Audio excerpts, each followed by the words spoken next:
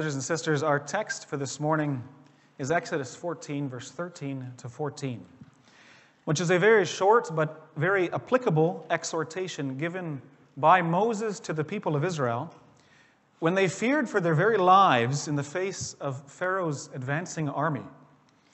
But as we'll discover, the words of Moses are more than just an exhortation. They are also words of prophecy, a prophecy which finds fulfillment in the words at the end of our chapter, in the verses 30 and 31. So we'll read the text once again.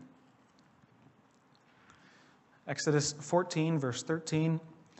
And Moses said to the people, "Fear not, stand firm, and see the salvation of the Lord, which he will work for you today.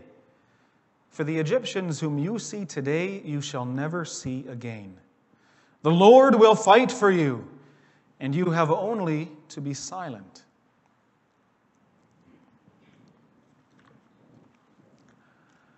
Beloved congregation of our Lord Jesus Christ, most of us have some idea, some awareness of the destructive potential of water.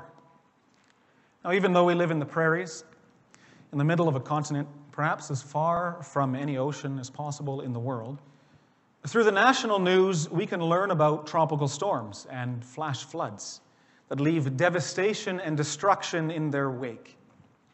Hurricanes, cyclones, typhoons, and tidal waves, especially at this time of year, between May and August, the hurricane season, the Atlantic hurricane season, it often comes up in the news.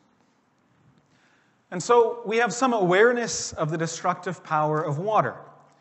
But it's one thing to hear about and a completely different thing to experience.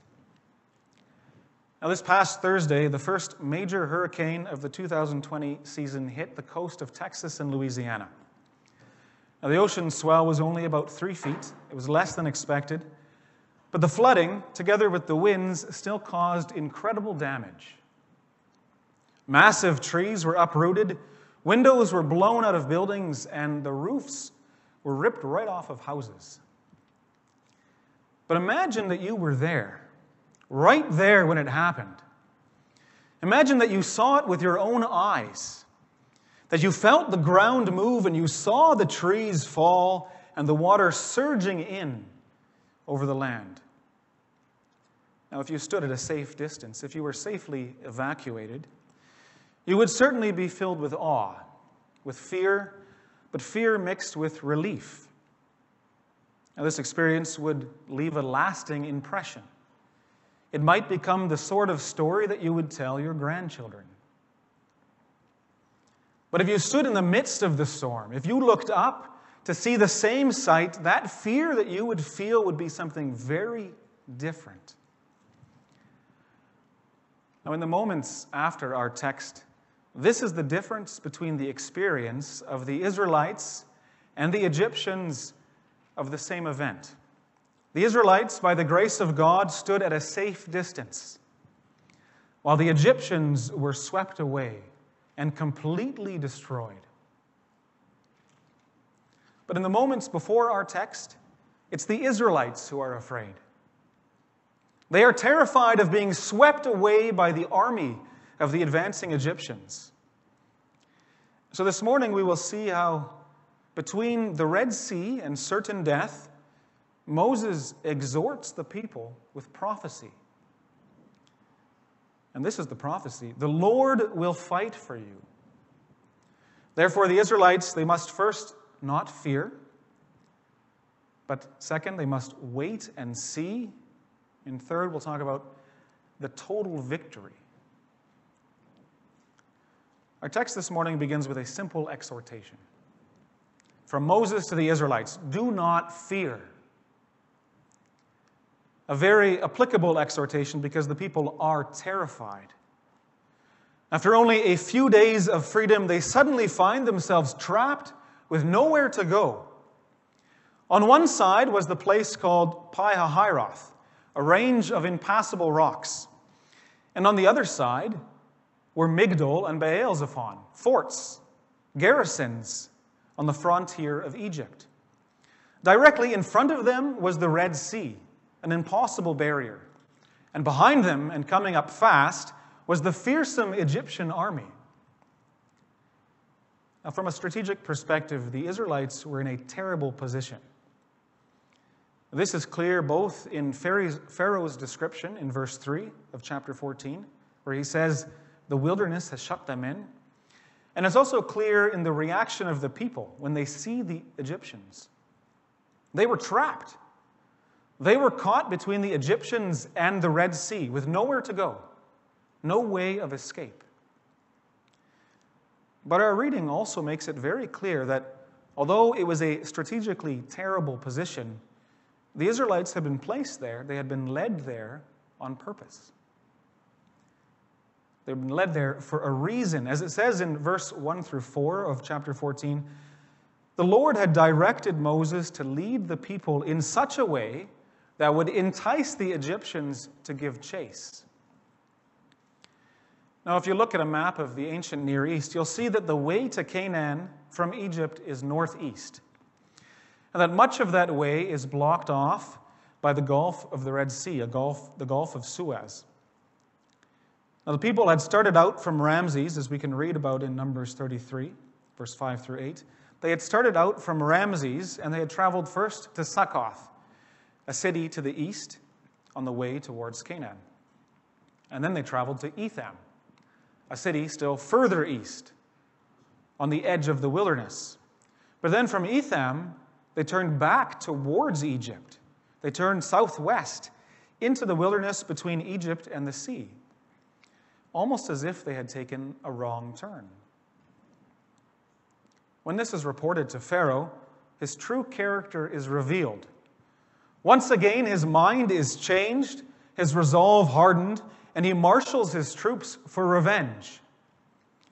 Just as he had after each of the plagues, Pharaoh changes his mind and acts out of an evil desire to glorify himself. And his intention this time is violence. The language that follows is the language of warfare. Horses, chariots, and armies, strategies, troop movements, lookouts, and garrisons. Everything points to a final battle, a final confrontation between God and the Egyptians. And all this is according to the sovereign plan of God, which was already revealed to Moses and to the Israelites. Therefore, the Israelites obey the Lord when he tells them to turn back, and they camp near the edge of the sea, knowing that the Egyptians would soon follow after. And as they wait, the moment comes when they lift up their eyes and they see in the distance the advancing Egyptian army. And as it says in verse 10, when they see the Egyptians, they greatly feared. They were terrified. From an earthly perspective, this fear is only natural. The Israelites had quickly sized up their situation. They knew they were in a perilous position. Escape was impossible. Fighting was futile. Pharaoh was intent on revenge. He himself was coming, and with every chariot in Egypt. Undoubtedly, this fear was truly felt. It's quite remarkable how their feelings changed. In Numbers 33 again, we read that they left the land of Egypt triumphantly, victoriously, even, as it says in Exodus 13, even receiving much plunder from the Egyptians, as if they had already won the battle. We read the same in verse 8 of our passage. We read that they left defiantly. Literally, it says they left with a high hand. But now the mere sight of the Egyptian army, it sweeps away all their confidence. One look turns defiance into fear. And notice how they fell into fear, even though they knew the plan of God. Even though this confrontation had already been revealed to Moses and was the very reason why they were camped where they were, they still feared. The people had already witnessed the power of God through the 10 plagues. And now they saw Pharaoh behaving just as he had in the past, just as the Lord had indicated, and this knowledge does nothing to calm their fears. Despite what they know, they are afraid. And brothers and sisters, isn't this our own experience? Fear can strike when we feel most confident. And despite what we know to be true, we still feel fear and anxiety in our day-to-day lives. In our fallen condition, what we feel does not always correspond with what we know. After the fall into sin, we no longer experience perfect harmony between our feelings, our emotions, our will, and our thoughts. Our emotions are affected by sin as much as our thoughts and our will. They are directed away from God. They are directed towards ourselves. They are self-focused. And they are often felt inaccurately or out of proportion with reality. And fear can drive us to disobedience. Consider the unfaithful response of the people to their strongly felt fear. Their fear turns to despair. And they immediately blame Moses. With bitterness, they accuse him of acting against them. They say, "Is it because there are no graves in Egypt that you have taken us away to die in the wilderness?" And then they look back. They look back to their life of slavery in Egypt. Because they feared for their lives, they were ready to turn back. They were ready to surrender, to reject the messenger of God, to reject the covenant promises of God, and to return to a life of slavery in Egypt. Brothers and sisters, this is an unfaithful response to fear. God had already demonstrated his care and his concern for the Israelites, first by sending his servant Moses, and then also by bringing them up out of Egypt. But after only one trial, one difficulty, and the people are looking back to their life of slavery in Egypt. In many ways, this is like our Christian life. God demonstrated his love for us, first by sending his Son, and then by redeeming us from a life of slavery into sin. But as the Israelites learned, and as we also experience, the walk of faith, the path of obedience is difficult. God led the Israelites back towards Egypt and brought them to the edge of the Red Sea to witness the wrath of Pharaoh. And in his perfect wisdom, he might also set us on a difficult path and lead us to a place where we do not want to go, perhaps even, humanly speaking, to a place of despair. Consider the life of our Lord and Savior Jesus Christ. He was born to die. His path of obedience led to the foot of the cross. Perfect obedience to the Father's will left him hanging on a cross, a place he did not want to go, and yet he overcame his fear by submitting perfectly to the Father's will. And if we, as his disciples, if we would follow him, then we must deny ourselves and take up our cross, as he teaches in Luke 9 and in Luke 17, where he says, "Whoever seeks to preserve his life will lose it, and whoever loses his life for my sake will keep it." This is also how Paul responds in 2 Corinthians 4, verse 8, when he finds himself on a difficult path. What does he say there? He says this. He says, "We are afflicted in every way, but not crushed. We are perplexed, but not driven to despair. We are persecuted, but not forsaken, struck down, but not destroyed. For we who live are always being given over to death for Jesus' sake." In the same way, the Israelites are being given over to death, so that the glory of God would be revealed through their miraculous deliverance. But because they respond to the work of God with disobedience, with rebellion, the affliction that they experience would also serve for their own instruction. For they will come out of the sea very different. By God's grace, they will be very profoundly changed. They will experience a change of heart. And they will learn to trust God in even the most impossible situations. But first, through Moses, God confronts the fear of the people with a gentle exhortation. He simply says, "Fear not." Do not fear. Stop being afraid. This command is what they are given for the present moment. In the moment of their deepest despair, a gentle rebuke, together with a promise, a prophecy. The perfect antidote to their fear, if it is received in faith. They are instructed that the Lord will fight for them. Now, brothers and sisters, we know this story. We know how it ends. But I want you to consider how, through it all, the fear of the Israelites is completely transformed. This is made clear in verse 31 of chapter 14. As the sun set over the evening, the people had fallen from the heights of defiance to the depths of despair.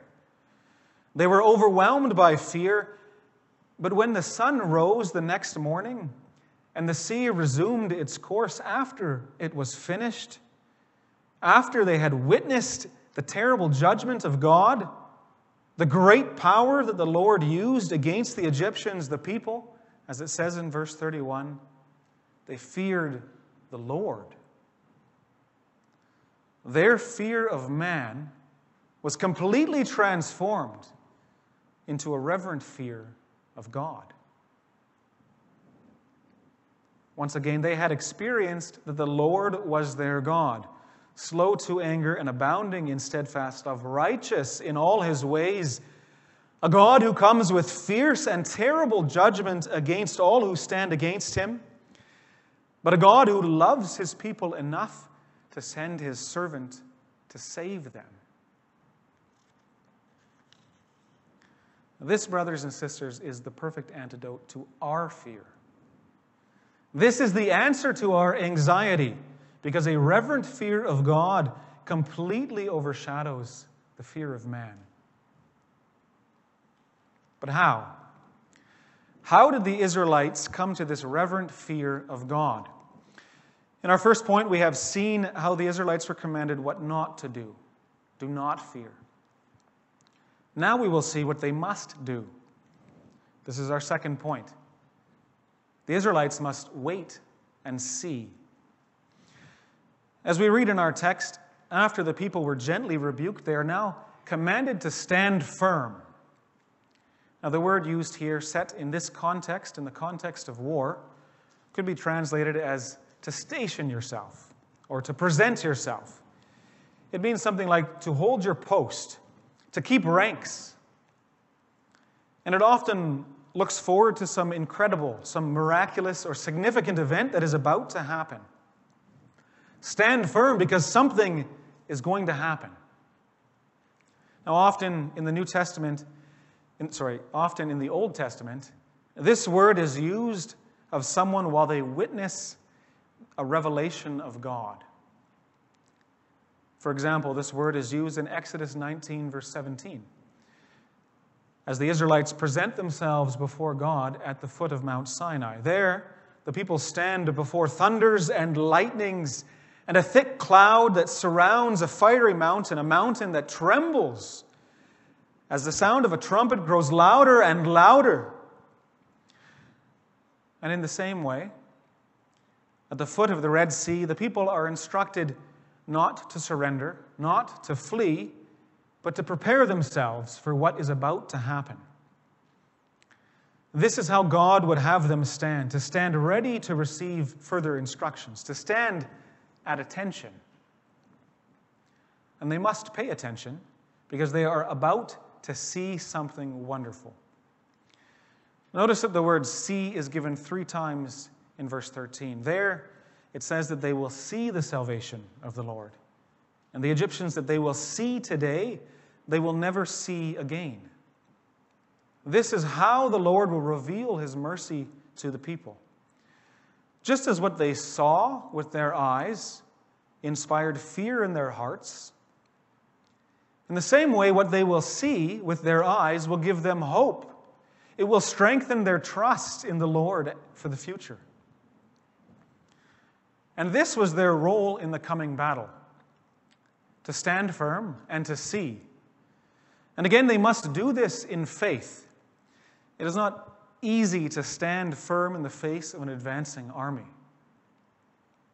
But this is how they would participate, to wait for the Lord and to watch what He would do.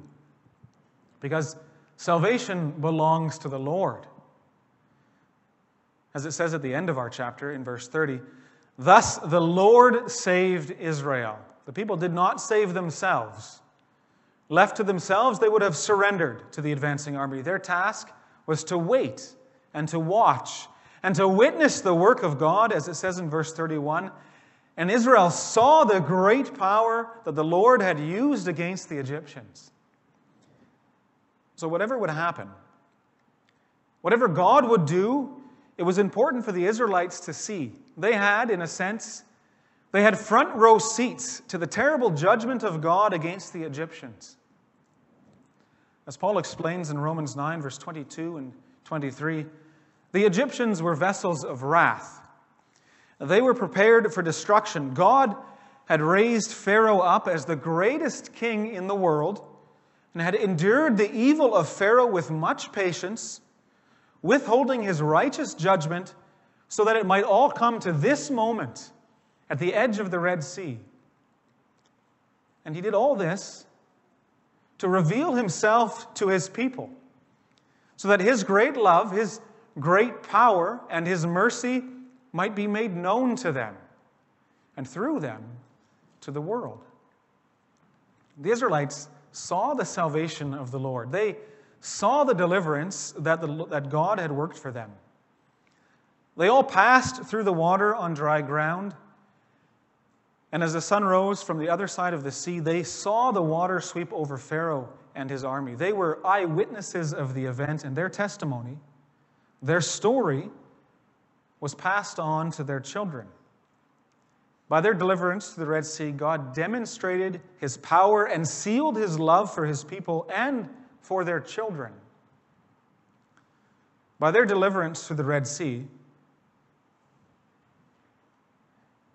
this is why it was important for the Israelites to see what God had done, so that they could tell, they could teach, they could relate it to their children. As Moses later warns them in Deuteronomy 4, verse 9, just before they enter the land of Canaan, he says, "Only take care and keep your soul diligently, lest you forget the things that your eyes have seen, and lest they depart from your heart all the days of your life. Make them known to your children and to your children's children." In a similar way, brothers and sisters, we have received eyewitness testimony of our salvation, the salvation of the Lord which comes to us through Jesus Christ. Through the gospel accounts, we have eyewitness testimony of His birth, His life, His death, and of His resurrection and His ascension. We read one such account this morning in Luke 2. Simeon was a man who was waiting for the consolation of Israel. It had been revealed to him that he would not see death until he saw the Lord's Christ, until he saw the salvation of the Lord. And so he waited. For the rest of his life, he waited to see the promised Messiah, to see with his own eyes the Savior of Israel. Now, at that time, every firstborn male among the Jews was presented to God at the temple. And Simeon knew that in order to fulfill the Scriptures, the Messiah would also have to be presented before God at the temple. And so he waited for the Lord. And then one day, he saw the one that he had been waiting for. He saw the salvation of the Lord in the form of a child, brought by his parents according to the law. After a lifetime of waiting, this moment was no less dramatic for him than the destruction of the Israelites than the destruction of the Egyptians for the Israelites. And so Simeon praised God in song. He said, Lord, now your servant can depart in peace, for my eyes have seen your salvation, a light for revelation to the Gentiles and for Israel, glory to your people Israel. And now we, through Scripture, as if seeing through Simeon's eyes, we also are able to recognize our Savior. So, congregation, in the midst of your fears, when obedience to God puts you in a difficult situation, perhaps at odds with your family, your employer, or even perhaps with the government, remember that God is our strength. We don't need to solve all our difficulties on our own. Sometimes we need only to wait patiently for direction from God as it comes to us through His Word. And when faith in Christ sets you on a difficult path in life, when you suffer the rejection of family or friends, or are weighed down by a burden or a responsibility that you have received from God, then wait patiently but expectantly. Trust that the one who has put you in that situation will also give you the strength and the courage to bear under it. As we read in Psalm 27, verse 14, wait for the Lord. Be strong and take heart and wait for the Lord. And when you struggle with sin or a particular temptation, repent and trust in God, who is your strength. As we read in Isaiah 30, verse 15, in repentance and rest you shall be saved. In quietness and trust is our strength. We don't need to have an answer or a solution for every particular challenge or difficulty. But we do need to stand ready to receive direction from God. We need to seek the Lord in prayer and to be attentive to His Word. For the Lord is good to those who wait for Him, to the soul who seeks Him. It is good that one should wait quietly for the salvation of the Lord, as it says in Lamentations 3, verse 25. And as you wait, brothers and sisters, wait with your eyes open. Simeon knew that he would see the Lord's salvation for Israel, but undoubtedly he saw child after child being presented to God at the temple. Nevertheless, his eyes were open and he stood his post.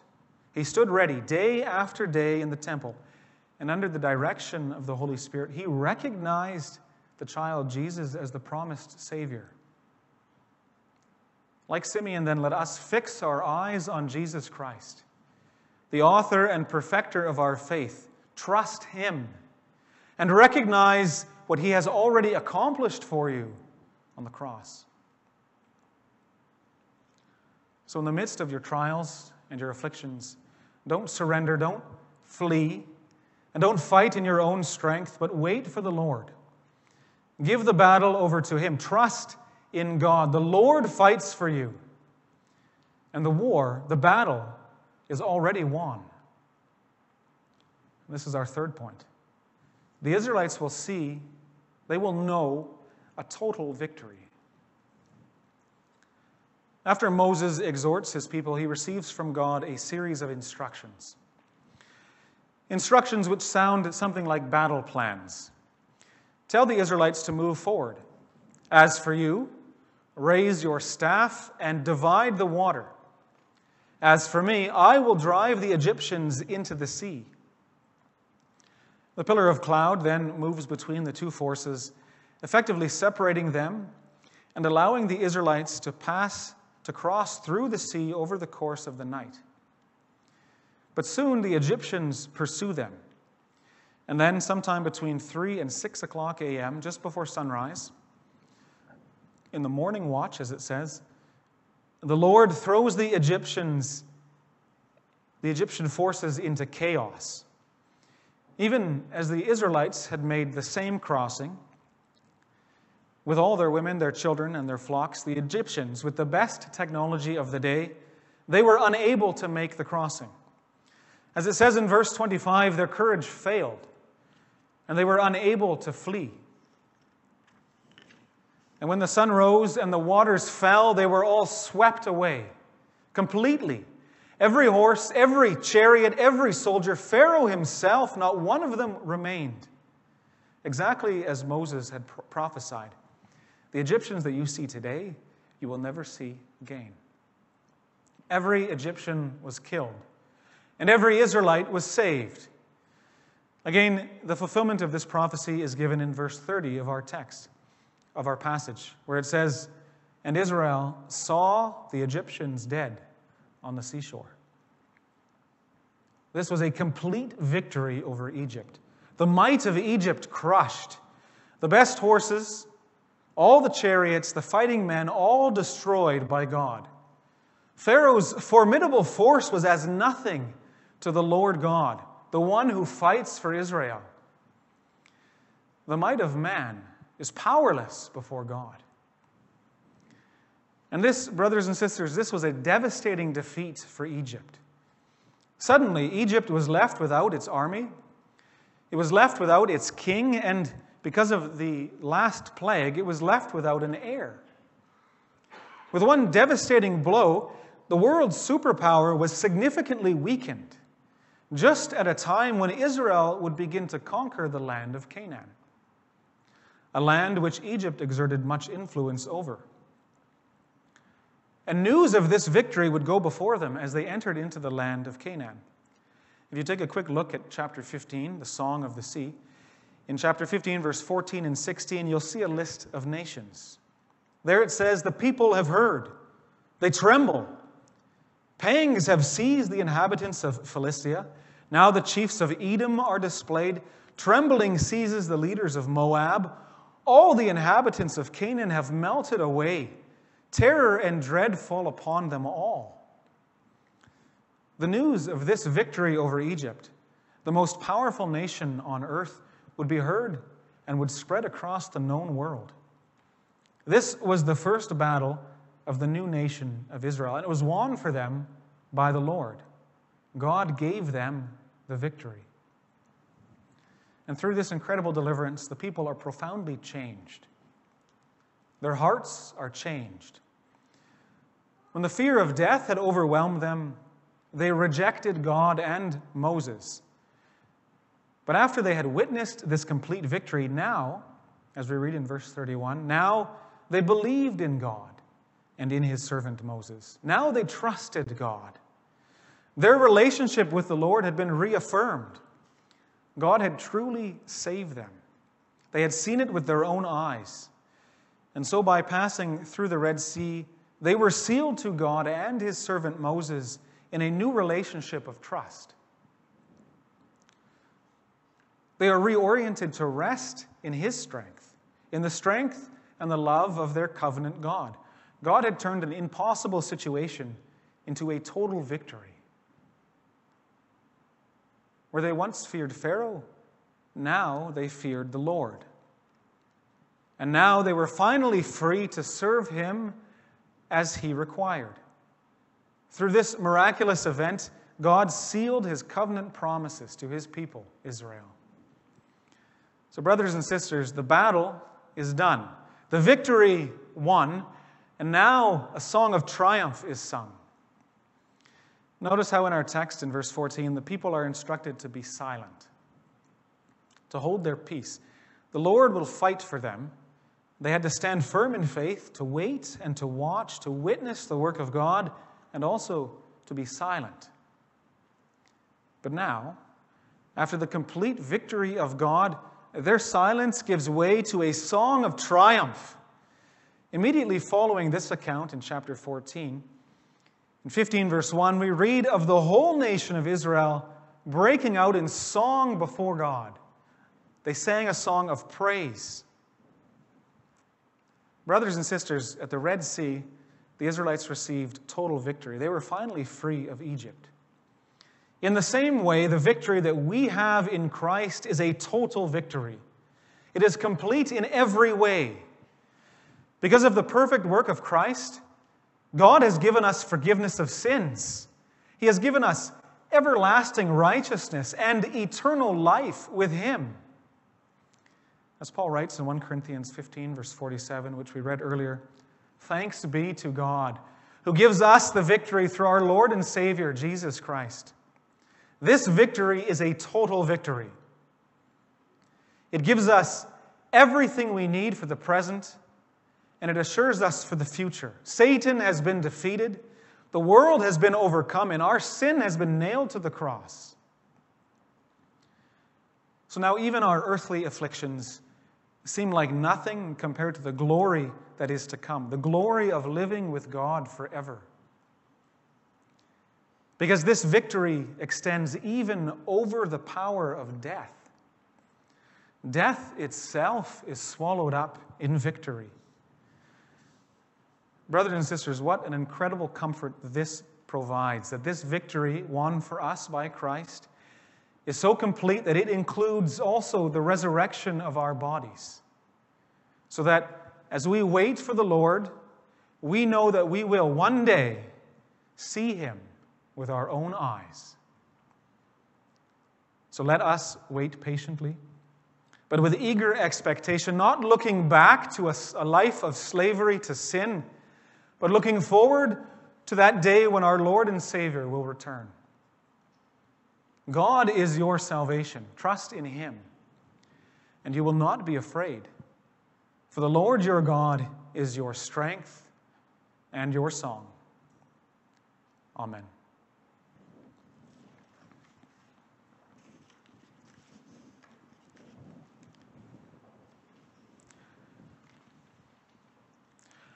And we will respond in song.